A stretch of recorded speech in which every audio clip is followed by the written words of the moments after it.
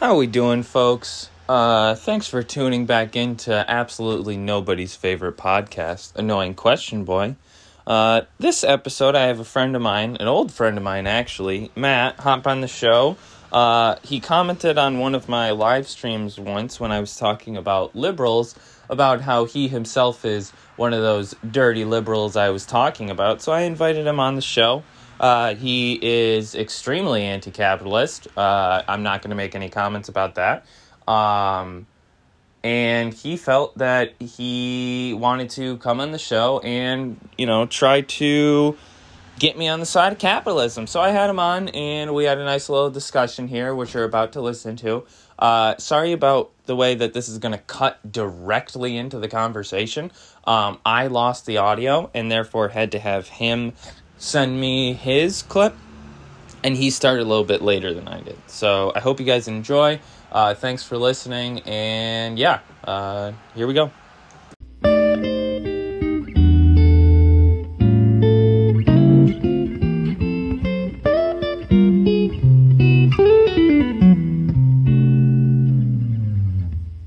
So I figured what we could do is we could just I'm just going to give you the floor and kind of let you do your thing. Whatever you had in mind that you wanted to express, whatever you wanted to talk about, go for it. Maybe go for, a half an hour. If we stop for discussion at some point, that's fine. But I'll give it back to you. You know what I mean? And then at the half hour point, we kind of discuss back and forth from there in, and then we kind of have our conclusion. You know what I mean? Yeah, that sounds good. Alrighty, so I'm going to do a little intro, and then we'll get started. You got it. Alrighty. Welcome back, everyone, to absolutely nobody's favorite podcast, Annoying Question Boy. I am joined today with a very old friend of mine, Matt. Go ahead and introduce yourself there, my friend. Hi, my name is Matt. I'm a computer science student currently. I am a, political hobbyist, you could call it. Mm-hmm. Somewhere to the left of center, big time capitalist, and I think that's what we're here to talk about today. Talk about the merits of capitalism and why it's why it's not a bad thing at all, and why it's actually a good thing. Alrighty. So to those who listen to my show, which I'm surprised if there's anyone who is a returning guest, but to those of you who listen to my show normally, I'm not going to be doing a whole lot of talking this time. I'm kind of just going to give the floor to Matt. So I hope you enjoy that. Matt, go ahead and take it away, my friend. Yeah. So you posted a blog on October 15th entitled "Can Capitalism, Freedom, and Liberty All Exist in One Space at One Time?" And so I read through the blog, and I was taking notes on it, and I'll be honest, I got about halfway through, and I just had to stop because I found that I really just think that you lack a fundamental understanding of what capitalism is, what it entails, and you made some claims on here that I think are just they just really dumbfounded me. And so, you said that voluntary exchange doesn't exist. You said that competition doesn't exist. And, I don't know. Hopefully we can have some more back and forth on this, and maybe I can break things down for you.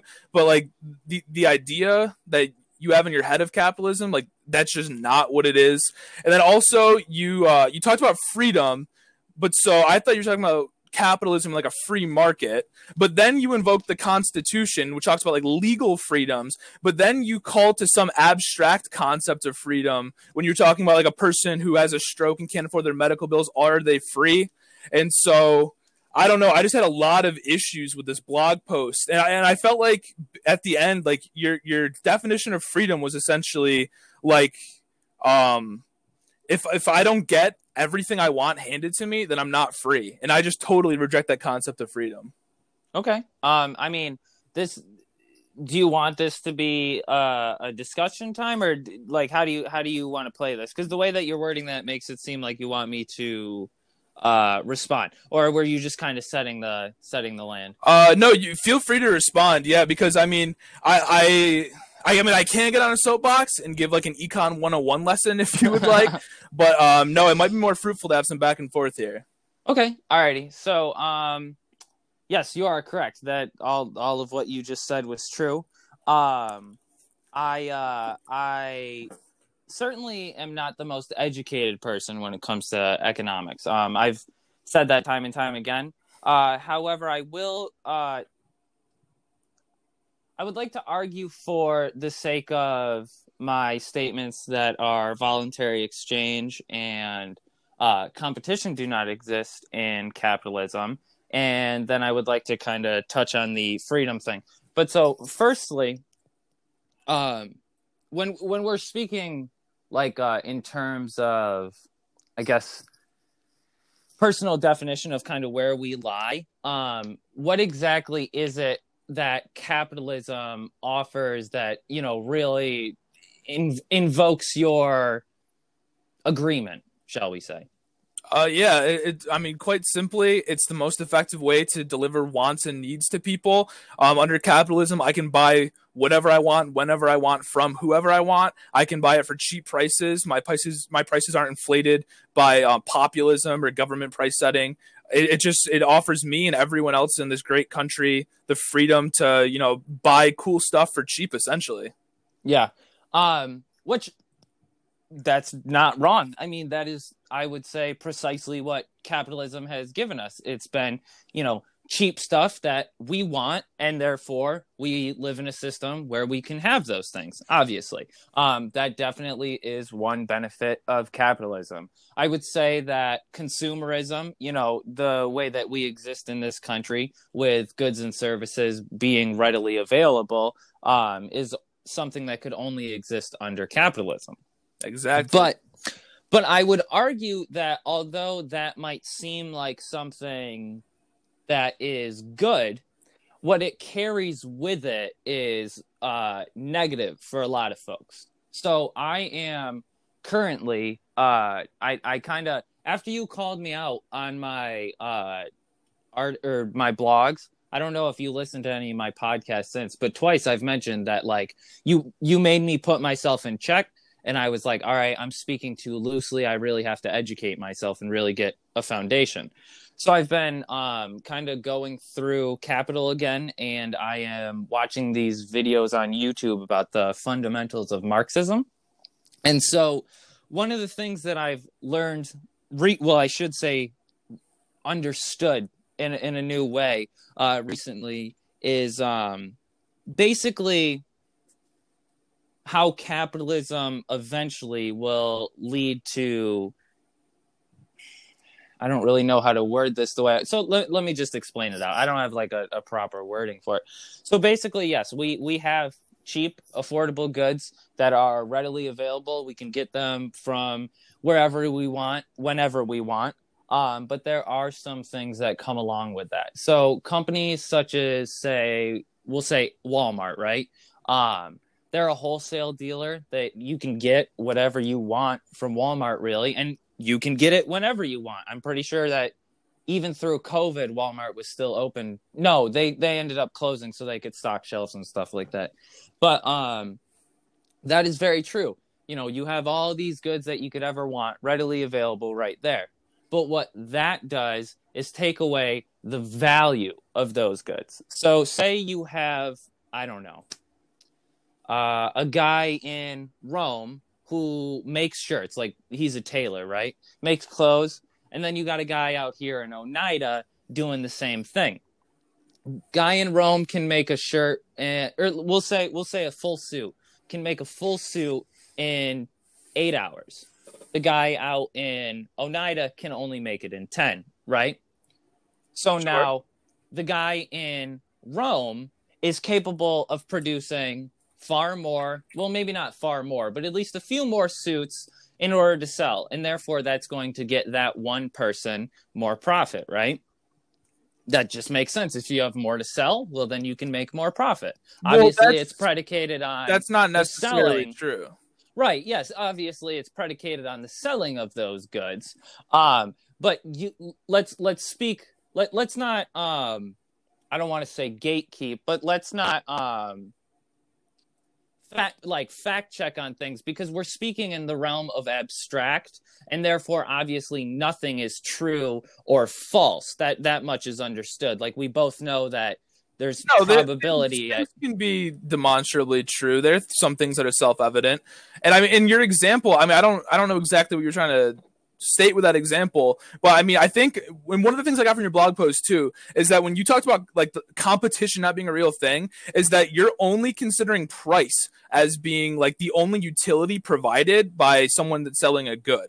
And so you talked about Amazon like dominating their industry. So first of all, Amazon only makes up half of the online retail market space, the e-commerce, but the e-commerce only makes up 10% of all sales in this country. So Amazon only makes up 5% of all sales in this country. So I don't think you can say competition doesn't exist when Amazon, the largest company that we're talking about, they only make up 5% of the market. But so anyway, with your example with having different sellers, price is not the only thing. So if you start a mom and pop shop, Walmart, you can never undercut Walmart. Walmart will always have lower prices than you. That is indisputable. But availability, I'm trying to blank on the word. Like the availability of the products, how close the products are to you, how easy it is to access them, how quick you need the products to come, expertise. So like if I'm renovating my bathroom, I need tools. If I need a specific tool, don't own it, I've never used it before, I can order on Amazon, or I can go local where they can teach me how to use the tool. So it might be more expensive, but I'm also like sure that I know what I'm doing. So there's other areas of utility. So yeah, you can never compete against these megacorps on price alone, but you have way more areas of utility. If I need a can of tomato sauce for my dinner tonight, I can buy it cheaper on Amazon. I'm eating my dinner tonight. I'm not eating my dinner in 2 days. So the mom and pop shop that's on my way home from work, that might be more expensive, but they provide the location utility that I can drive right there, buy it, and be on my way. So then I have a question for you, Matt. When you need pasta sauce, where do you buy it right now in Rome? It depends on the situation. It depends on if I need it. If I'm really hurting for cash, I can go to the Dollar Tree and buy it. If I want something organic, I can go to Hannaford's and buy it. If I need something right quick, I can go to Walmart and buy it. If I'm planning a big dinner for 2 weeks from now, I can order it off Amazon Fresh. So all of these different companies provide different utilities to me. And so something as simple as a can of tomato sauce, Amazon doesn't dominate. That's the beauty of competition. If I need it as cheap as possible, I can go to Amazon. If I need it as fast as possible, I can go to the store right down the street from me. That's the beauty of capitalism. All these firms can compete against each other, provide different types of utility to the consumers, and the consumers can make their own decisions for themselves. They have the freedom to choose to engage in voluntary exchange, if you will, and get whatever they need to get. Okay. So all of what you said is true, but you're also kneecapping yourself, because I would argue you did not mention one local place that you can buy pasta sauce in Rome. I mean, you could say Mazzaferro's, but they're not open on Sundays. Mazzaferro's also closes at 7 p.m., opens at 10 p.m. None of the businesses that you just mentioned were local businesses, but your argument for capitalism is the ability for small businesses to exist and compete. Well, hold on. Whether a business is a large business or a small business, me as the consumer, that's irrelevant to me. That's arbitrary. Right, but it also can deliver. If I have a product that I want whoever can deliver it to me the most efficient way, whoever maximizes my utility. If a small business, if I really want organic, high quality ingredients, I can go to Brenda's. That's local. They offer organic stuff. It's wicked pricey, but it's also high quality and organic. So I'm not a big organic person, so that doesn't carry utility for me. So I, through the voluntary exchange, choose to do business elsewhere. Okay. We'll say let's say here, because the idea of capitalism is that it exists within a free market that everyone is capable of engaging in, correct? Everyone is free to engage in it. Whether they're capable or not, that is up to the individual. Okay. That's an odd way to phrase it. I mean, like if someone's like an invalid, right?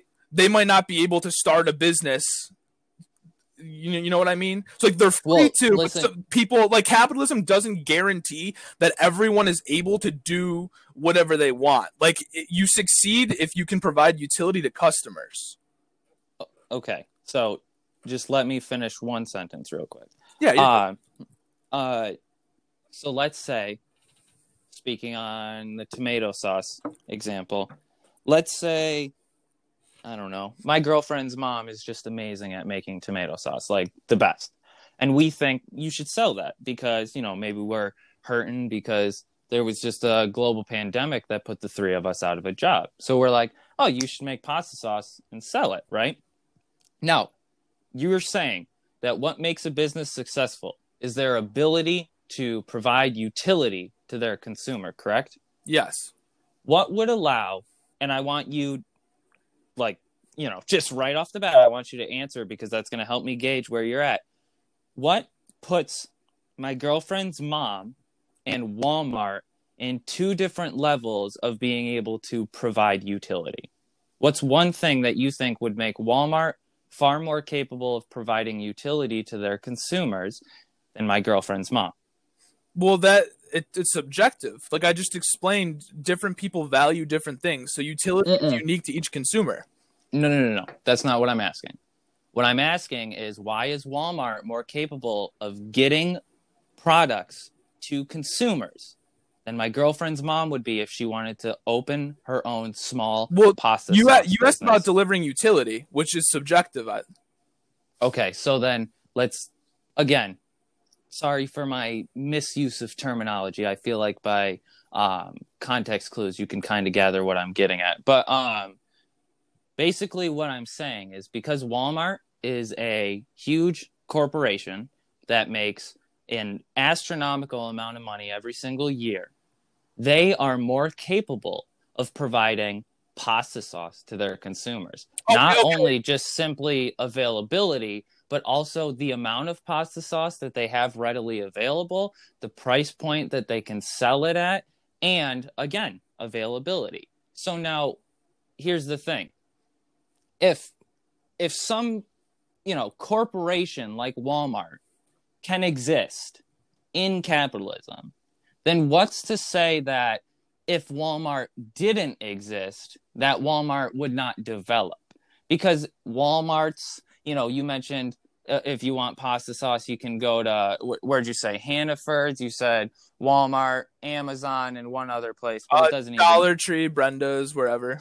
Yeah, Dollar Tree. So all four of those places are corporations.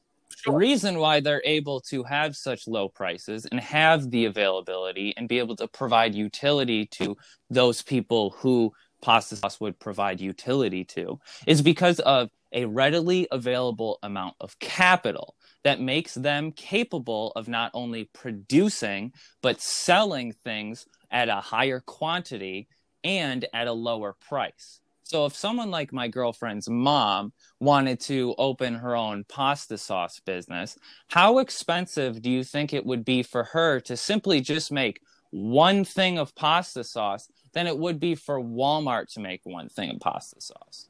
And that's because through overproduction, through this, existence of mass consumerism, we have seen not only the quality of the product devolve, but also the price point. And that price point isn't going lower because Walmart is, so happy to be able to provide their consumers with a lower price. That's the same way as saying school's main point is to put kids into physical fitness classes. Yeah, that's a thing that happens, but that was not the intention. The reason why Walmart's price points are so low is because they have a removal of surplus value in their goods. They are not actively adding money into circulation when they are producing goods. All right, you said a lot of stuff there. Can I cut in for a second? I mean, sure, why not? Well, all right. So first of all, when you talked about like being able to supply a quantity of goods versus utility, when I'm talking about utility, I'm talking about like what makes a person, what makes Is a this the product most supply. important thing out of everything that I just said I that you feel you need to focus on? Well, I feel like this is like a fundamental definition of capitalism. So I think you need to understand what utility is, and so like it's For what purpose? worth buying. Because if you want to contrast your girlfriend's mother and Walmart, they offer different things to different people. Yes, and the question I'm trying to get to, but you're not allowing me to get to, is why? Why what? Why is Walmart at the place that they are at versus, say even my girlfriend's mom tried to. Oh my, yeah, sure. Okay, why? Because why would they be better at their ability to provide goods than my girlfriend's mom? Probably because they have more money to do that, right? Capitalism works for people who can afford it. Yeah, people can have competition. You got your Bill Gates, your Jeff Bezos, the Waltons. You got all your, higher ups that get to compete with one another. But competition does not exist in the United States because I cannot compete with something such as Walmart. And that means that the beauty of it. How is that the beauty of it? That puts one group in control of one part of the market.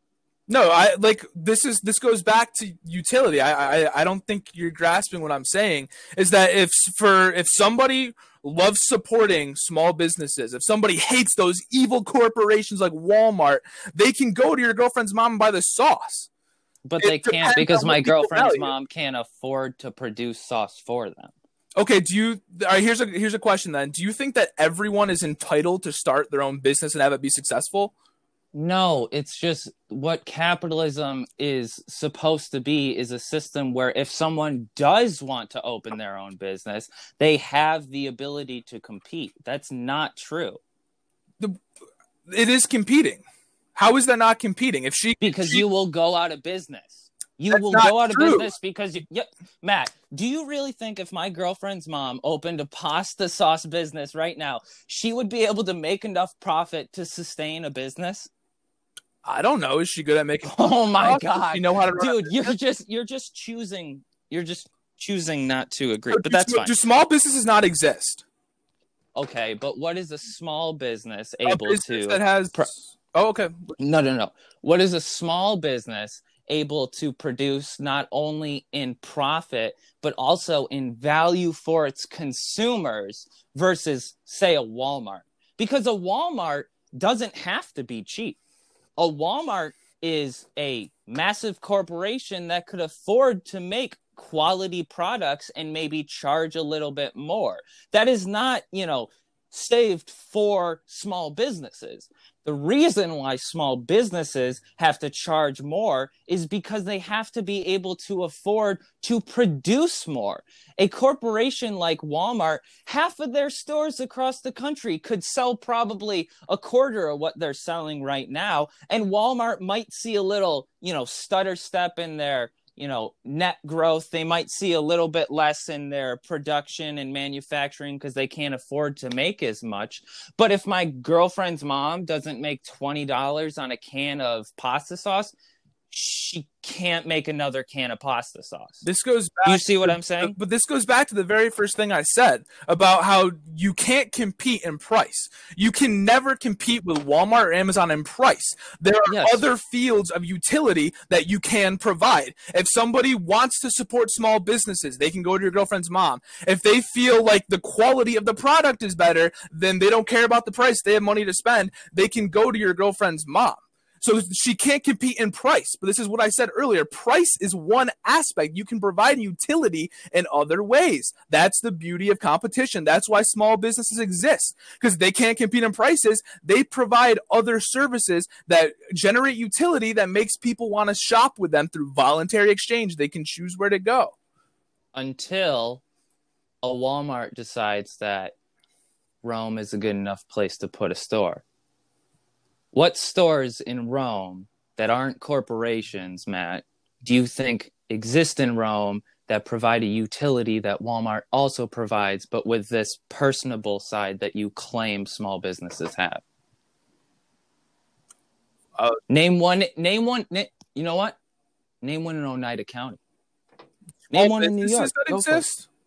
No. A small business, because you said, they can't compete in price, but they can still compete. And they can offer a utility that, say, Walmart can't, because, again, like you said, if you want to go down to your local hardware store and learn how to use a drill, well, the nice little shop owner will probably have the time to show you how to use the drill. Well, not name. No. Let me finish. Name me one place that exists in our locality that is in competition with Walmart, that provides a utility, a good or a service that Walmart also provides, that people can choose to shop at. Name one. Isn't Ace Hardware locally owned? Ace Hardware is still an LLC. Well, they're still $1 million corporation. Does that make it not local?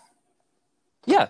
Well, it doesn't make it not local, but it doesn't make it in the realm of small business. But it might be smaller. Every than small Walmart. business, it files their articles of incorporation. Mazzaferros is a corporation. Brenda's is a corporation. All these companies are corporations. Do you need me to break out like a list of words with some dictionary definitions? Because you seem to be. I asked you if I believe Ace is locally owned. Ace has a more technically trained and more knowledgeable staff than Walmart does. So if I need to buy a reciprocating saw and I go to Walmart and I ask a Walmart, hey, how do you use this? They might be like, I don't know, Chief, Google it. If I go to Ace and ask for help, they can explain to me exactly what I need to do to best use the product. So maybe Walmart's is cheaper, but Ace, they can show me what I'm doing and make sure, I don't cut my fingers off. That's utility. Okay, so then we'll take this a little one step deeper. So, yeah, Ace is local. You got me there. How many of the products that Aces sell do you think are sourced locally and therefore see money not only just go into Ace's pocket, but also go into the local community? Because the argument for small businesses is that money will be in circulation within that community. So that will not only help the small business, but also the people within the community. How many of the products that Aces sells do you think not only give Ace, this amazing amount of wealth that has been able to get them to where they are, and also helps the community? Because the store might be locally started, but none of the products are local. So it doesn't really matter where the business was started. The money has nothing to do with our local economy. The Ace employs people, right? Mm-hmm. Where do those employees live locally, correct? Yeah, those okay. So how much wages, of the money which they then spend, which Walmart, all these companies, which then goes, they employ out local of the people. Community. Okay. So now say I'm an employee of Ace, right? Actually, no, we'll say I'm an employee of Walmart. I work in the hardware section. I just don't think we have the tool that I want there. So I make my way down to Aces. I get the tool that I want. Technically, you can say that Walmart's adding to the local economy because they're employing people, right? Yes. Okay. Now, when I spend my money on, say, a Craftsman screwdriver, does that money stay in the local economy? All of it? I might be paid a wage. Not. I might be paid a wage, right? And that's the whole point. So I'm paid a wage. Yeah, these corporations add to the local economy.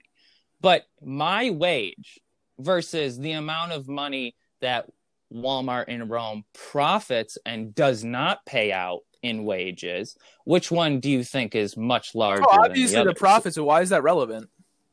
Because that is actively removing money from a local economy, because you and I are being paid a wage, and then our options to go shop are usually, Walmart or Big Lots or, the dollar store If we want some clothes, Marshalls. We had J.C. But Penney's, why, but why oops, does they that matter? weren't. I mean, we live in such an Because interconnected society.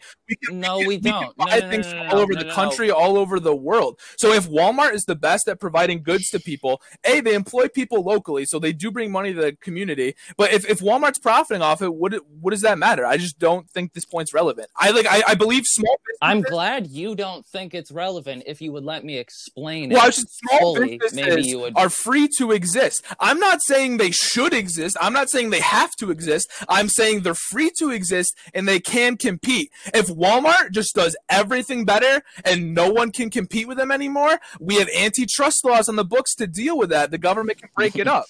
That would be a market failure. But luckily, we're not at that place because different companies provide different types of utility to people. I don't think your point is relevant. Okay. Even though it's not relevant, could I maybe finish it? Yeah, knock yourself out, dude. Okay.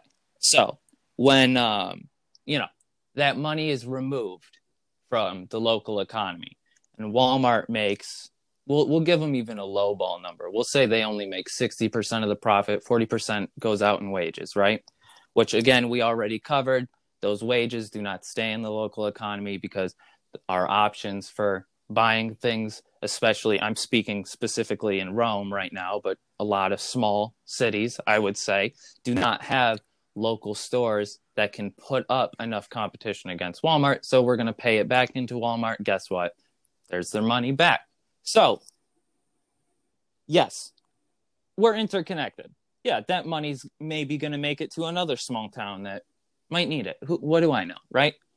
But I can tell you for certain that if the city of Rome or whatever government entity, whatever, were to have control of the same market field that Walmart did, and you existed in a socialist state where the means of production are owned by the people, if our economic system was set up in this way, there's something to say that even though, Walmart could exist, we could ensure that people within Rome would see a growth in the local economy, even with Walmart existing, because they would take a certain percent and put that into the local economy. Now, what that does, Matt, I don't know if you've ever had to be on government assistance or anything like that. Based off of your tone, I would guess no.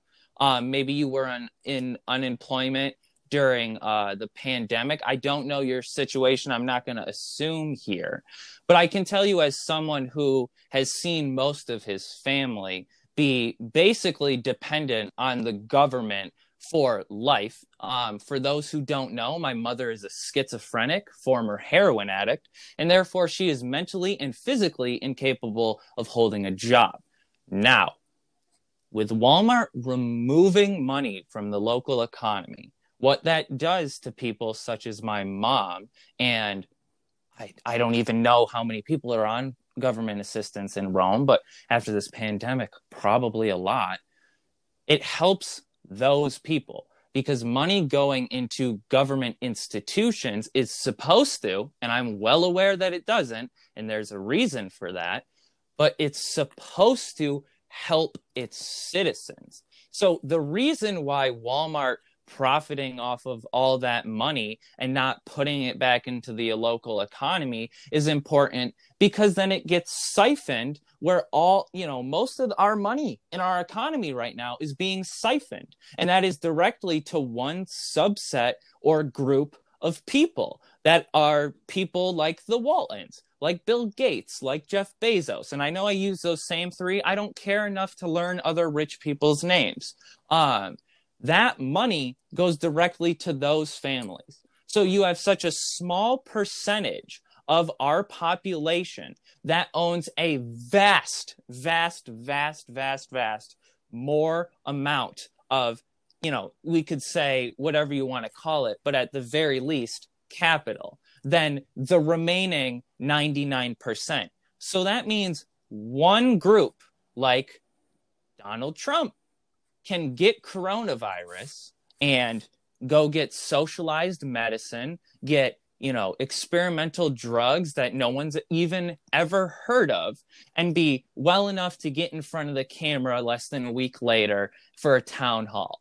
Whereas if someone like myself were to contract COVID, well, if I can't afford the hospital bill, if I can't afford, I don't even know what expenses come with COVID, and I hope to never find out.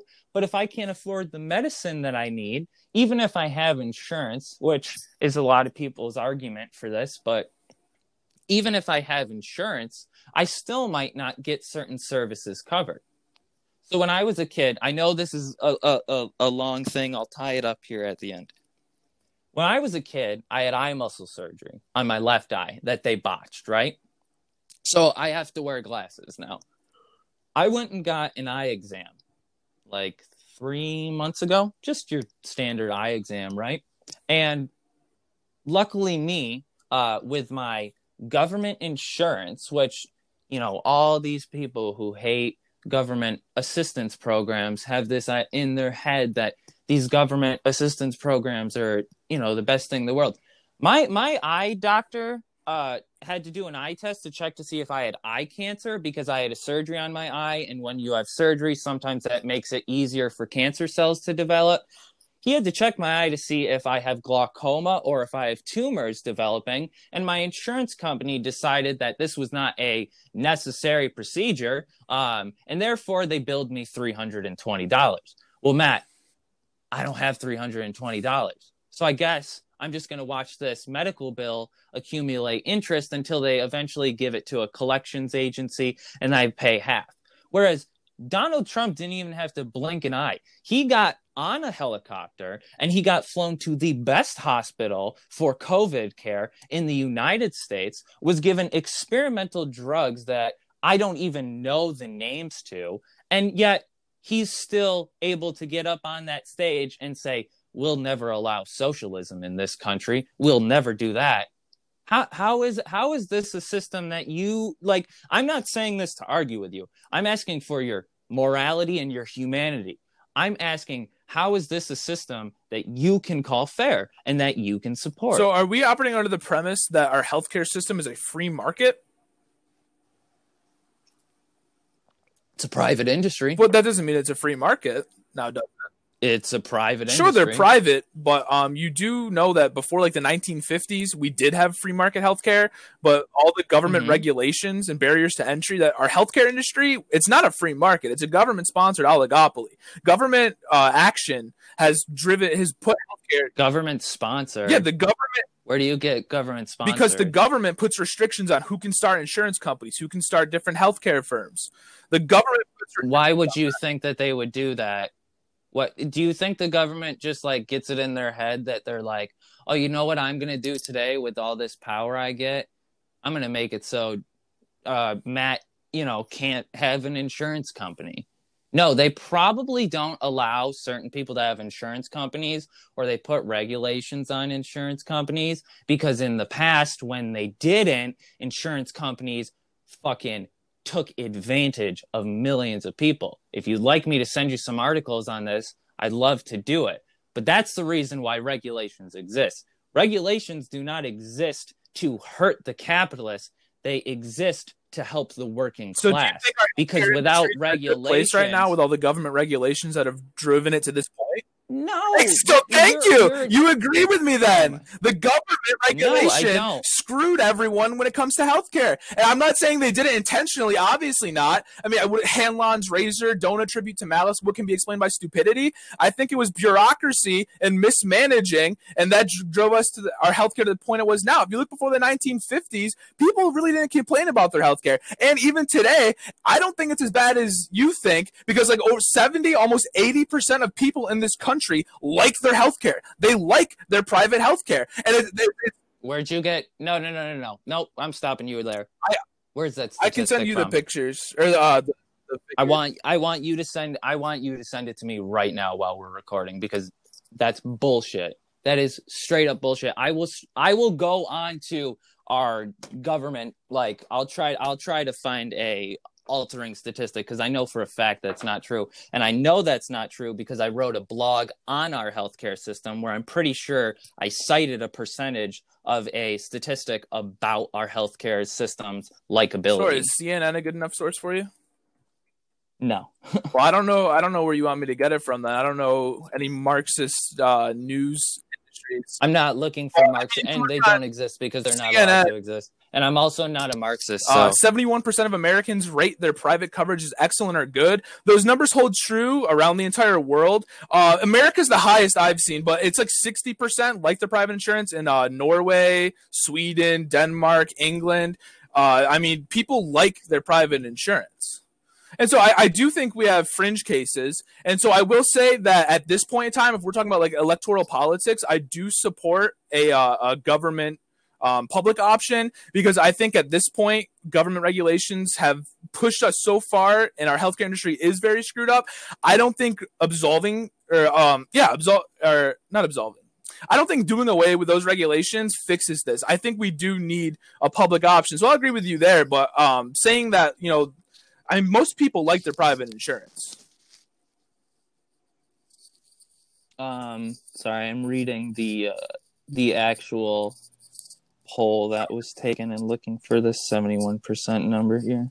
Yeah, there's different things in there, and like the Medicare for All question in the primaries, it depends entirely off of like how the question is framed. So if you talk about just giving people health care, it's like 70% supported. When you talk about like banning private institutions, then it's like 30%. So the numbers fluctuate depending on framing.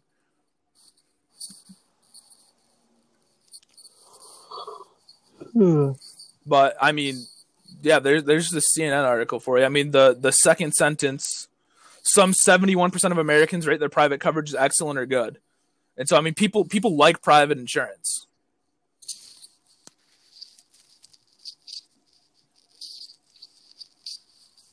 And then we don't even have to go down this tangent because no, we do, because you're wrong. No,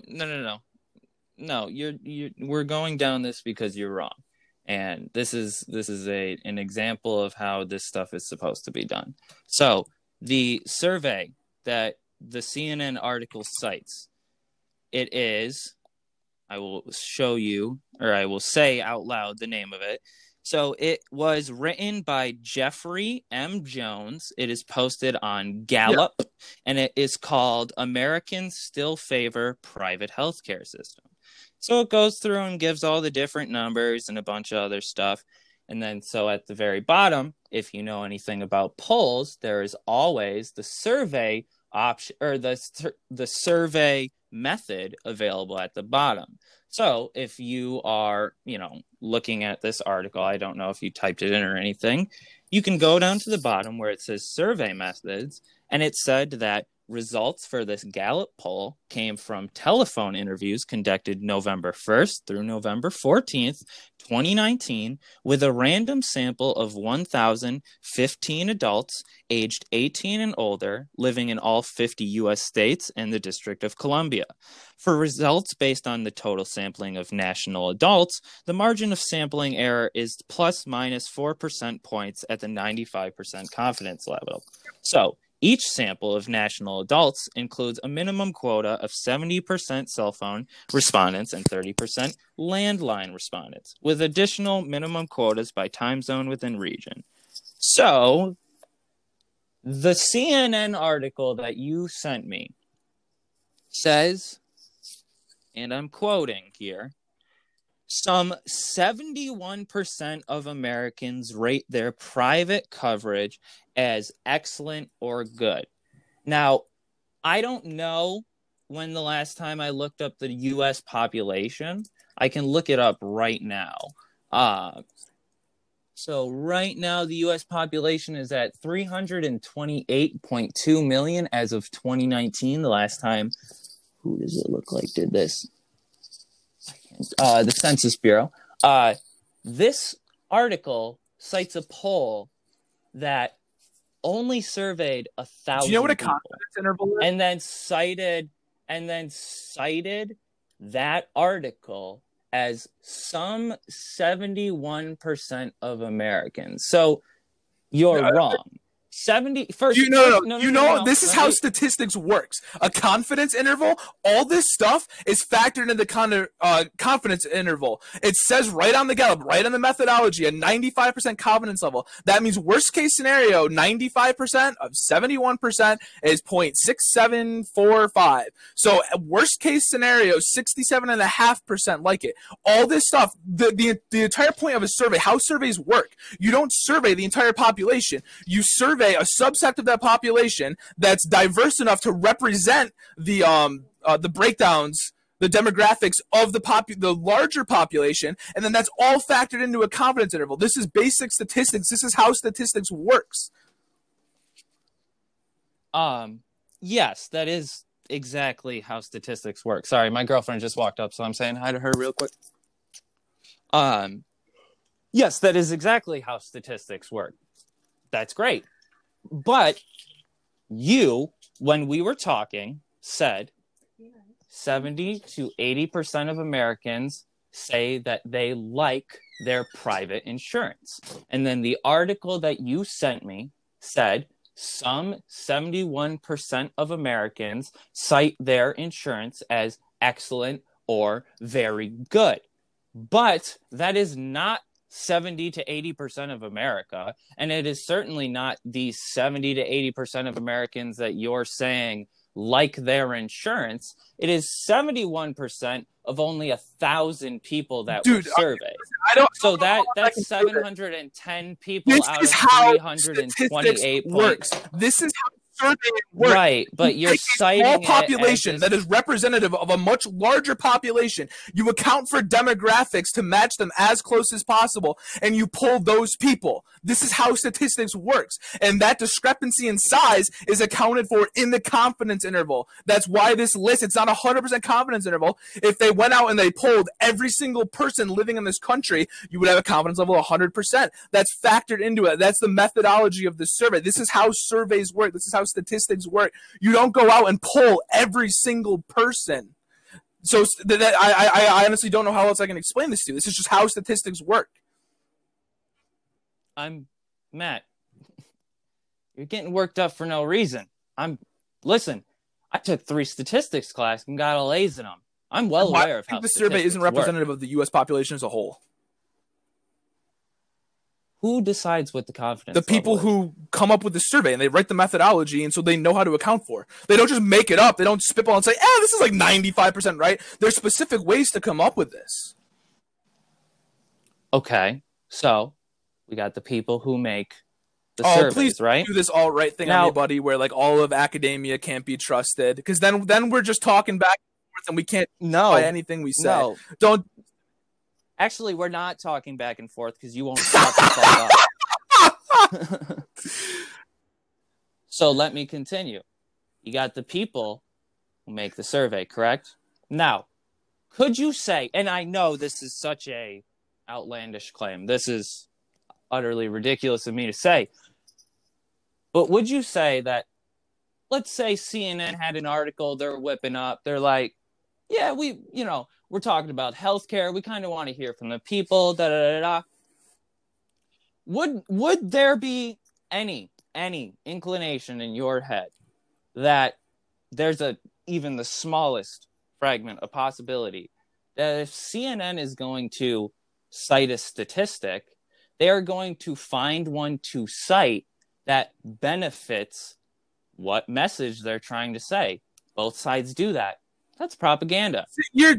Now, if they were to find a survey of a minute percentage of the population that allowed them to be able to quote it and say some 71% of Americans say that their insurance coverage is excellent or good, would that not be something that you could say, maybe presume someone like CNN would want to do? No, if we're going to play this game where everything that you don't like is propaganda, then we're not going to get very far. CNN is a reputable news source.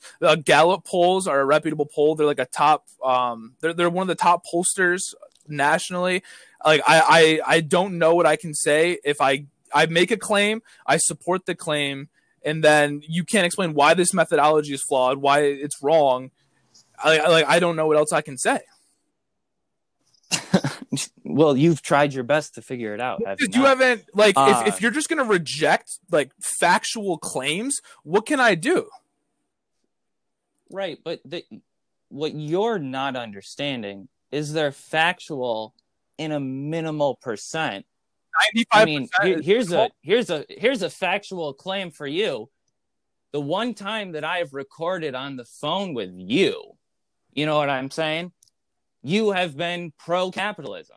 So now if I were running a survey right now and my survey size was 1% and my confidence level was plus minus, or I should say my confidence level was 100% because I only surveyed one person, I would be able to say factually that there's standard deviations. You can calculate the sigma value of uncertainties. Again, I took far more than why would statistics you classes say that a to not sample need size an of one would have a explanation. confidence interval of 100%? Like, that's just wrong. That's just not true. That's not how statistics works. Well, then, Matt, you know what? I think you got me. I think I do. Yeah, I You got think me people beat. do like their healthcare. I'm lucky for them. I guess I'm just one of the people who just doesn't have great health. I mean, yeah, right? 30% or 29% don't like theirs. So if you fall into the 29%, then sure. Mm. Do you happen by any chance to know how many Americans are uninsured in this country? No, I know that thanks to the Affordable Care Act, that number shrunk. I know a couple million who couldn't get it before got it now. I think the Affordable Care Act is a good thing. I don't know how many people are uninsured. I will find out right now. Because here's the thing. You love your facts. So I'm going to give you facts. So per a study that was done in 2018, which this kff.org. Yeah, so that is kff.org.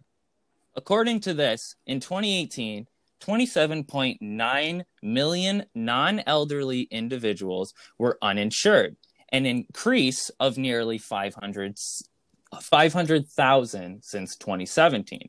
Since 2016, when the number of uninsured reached historic lows, the number of people who lack health insurance coverage has grown by 1.2 million.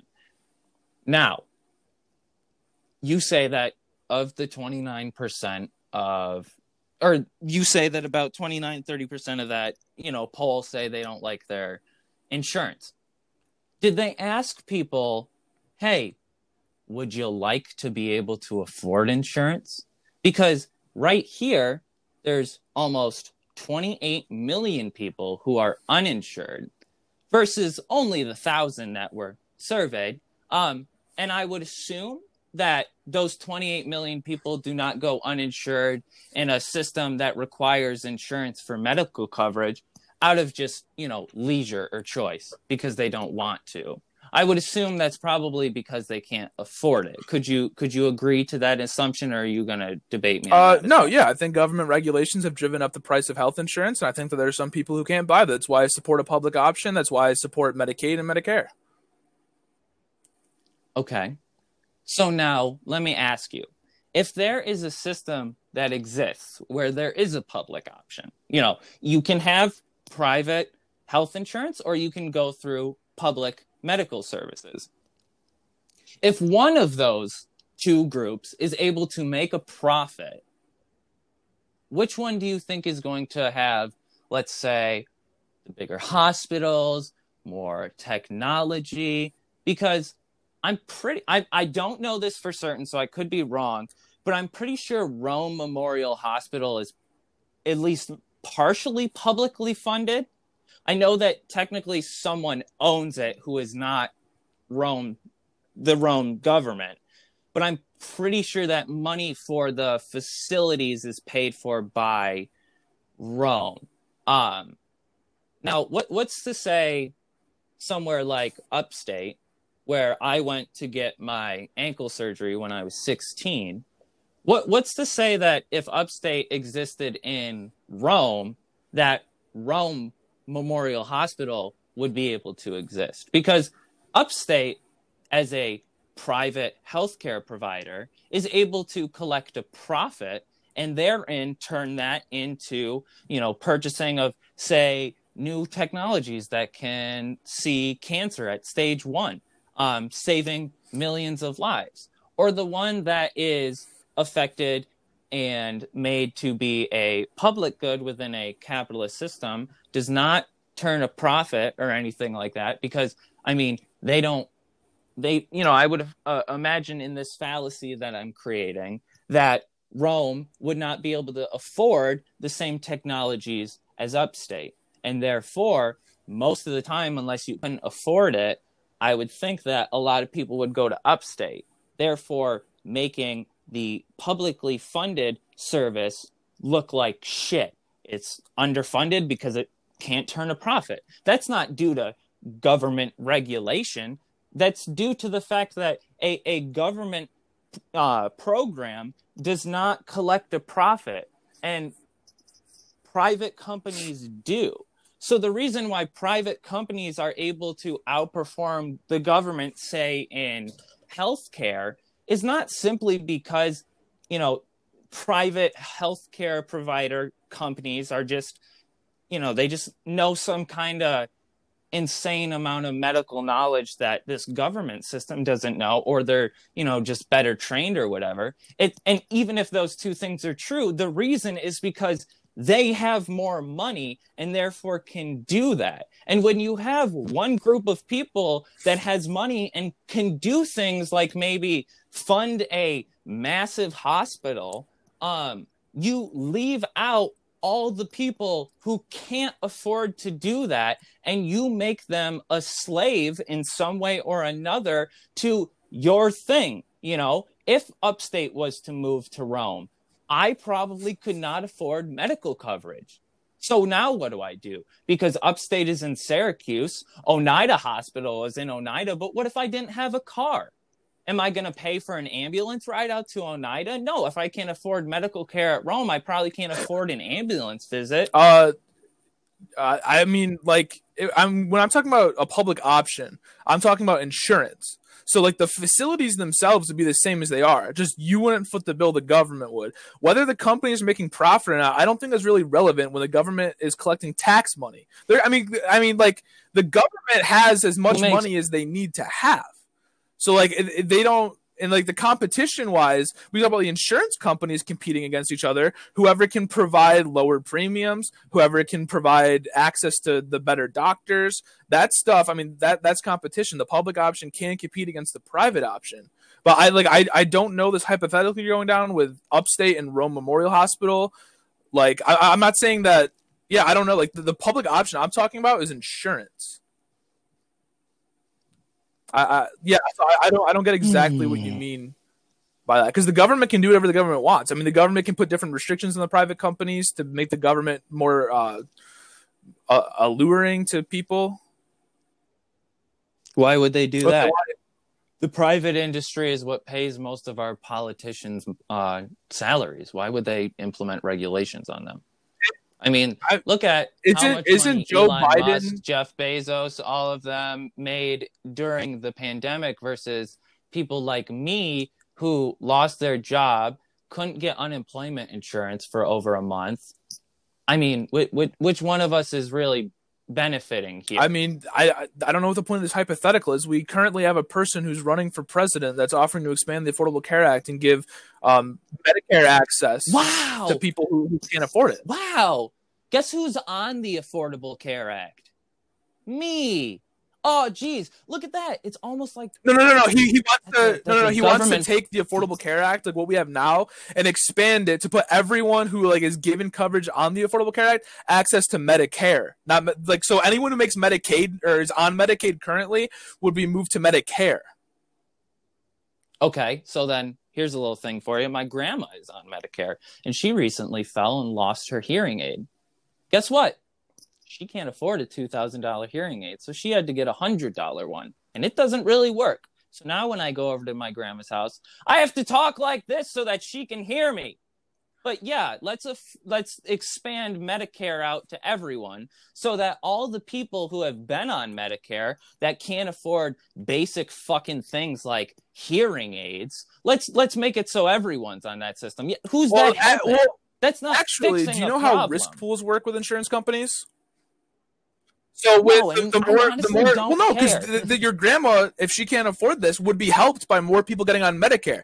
How risk pools work is the more low risk people you have paying into the insurance pool, the lower the rates are for everyone else. That's why the Affordable Care Act was such a good thing, because there were a lot of people who were willingly didn't have health insurance because they didn't need it. Like me, I have no health problems, I have no ailments, so I don't need health insurance. The Affordable Care Act says, hey, you need it.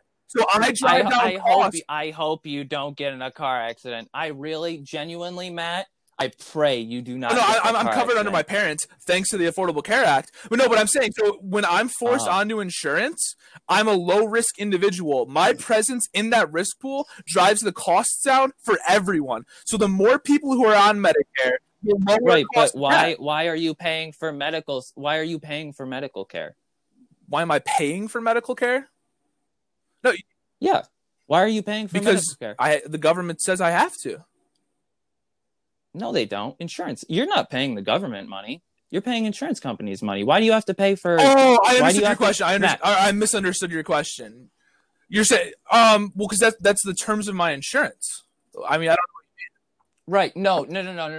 Why are you paying for healthcare? So, I mean, not for nothing, but I'm pretty sure every person in this country is a human being. And just about every human being requires some form of medical care in their life, right? That care, so, right? People have to produce the instruments used on you, right? So shouldn't those people be compensated for their labor? I mean, my doctor doesn't work pro bono. He's got to make a living. He went to medical school for 10 years. He's got a family to feed. The people who produce all the equipment that's used on me, they have families to feed. They have bills to pay for. So, I mean, like, you can call something a right, but that doesn't do away with scarcity. Like, we need people to provide these things, so there has to be an incentive to do so. That's the point of paying for a service. Okay. Why do you pay to have your car washed? Why do you pay to have your clothes dry cleaned? Because you need people to do them. They need a reason to do them. Healthcare is not immune to that. What? So, okay, yeah, doctor's got to pay for his medical bills and his family. Why? We need doctors, don't we? Why does someone have to take out $300,000, $200,000 in medical loans to be a doctor if we require, like, we can't exist as a society without doctors. So why is this doctor taking out massive loans that are now making it so that he has to charge maybe not extremely, but charge higher prices than he really needs because he also has to pay off loans and he also has to feed a family, so he has to charge even higher. Now, imagine a system where things such as medical care, education, food, shelter, these things are a human right, because it doesn't matter whether you're rich, you're poor, you're black, you're white, you're gay, you're straight, you're trans, you're cis. You need to be able to eat. You need to be able to sleep within a home. You need education to exist within an educated society that requires people to be educated. I mean, not for nothing, the job that I want to go into requires a college degree. I can't afford to go to college. I go on state grants. New York is broke. So it's either I take out a $10,000 loan with a 17.99% interest rate, which I can't afford now, so I certainly can't afford after being $10,000 in debt, or I get stuck with a minimum wage job because I don't have a college education, and therefore I can't go into the job. So the first thing there, you can call whatever you want a human right. That's fine. But calling something a human right doesn't wave a magic wand and do away with scarcity. What's scary, Matt? It's false. It's not false scarcity. Whoa, hold on. People like garbage men. We need them. They're essential, but Like you're saying, like, well, doctors aren't a special case, and so there's scarcity. Food, somebody has to prepare the food, somebody has to Why do grow you the think food, it is somebody that has to there's cut. scarcity? Because you need people to do these things. You can't. Houses don't appear. Houses don't grow on trees. You need to. You just gish-galling me for like 10 minutes. Hold on, people. You need people to produce the food. Those people need to feed their families. You need people to build houses. You can call housing a human right. Those houses need to exist. They don't grow on trees. So calling things human rights doesn't do away with the thing, the concept of scarcity. And so when we talk about loans, this is a whole nother conversation we get into, that loans, going to college is a huge income multiplier. You, like, people with college degrees in whatever field make 3 times more than people who just have high school degrees. So that sounds like a worthwhile investment to me. When you talk about loans and being able to afford stuff, student loan debt is the good type of debt that doesn't count against you when you're trying to buy stuff like a house. So, like, there's a lot. You just said a lot of stuff to me here, and I think all of it is just missing the mark. Okay, so,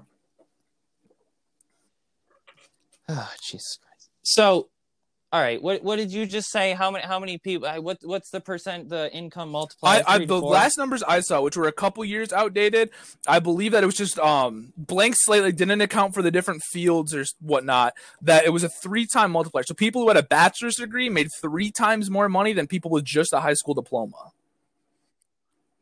Okay. And I mean, that sounds like a worthwhile investment to me. If they told me you could pay, 5 figures now to make 3 times more to make 3 times more over the course of your life, sounds like a worthy investment to me. And that's how investments work. You take an upfront cost, you get rewards into the future.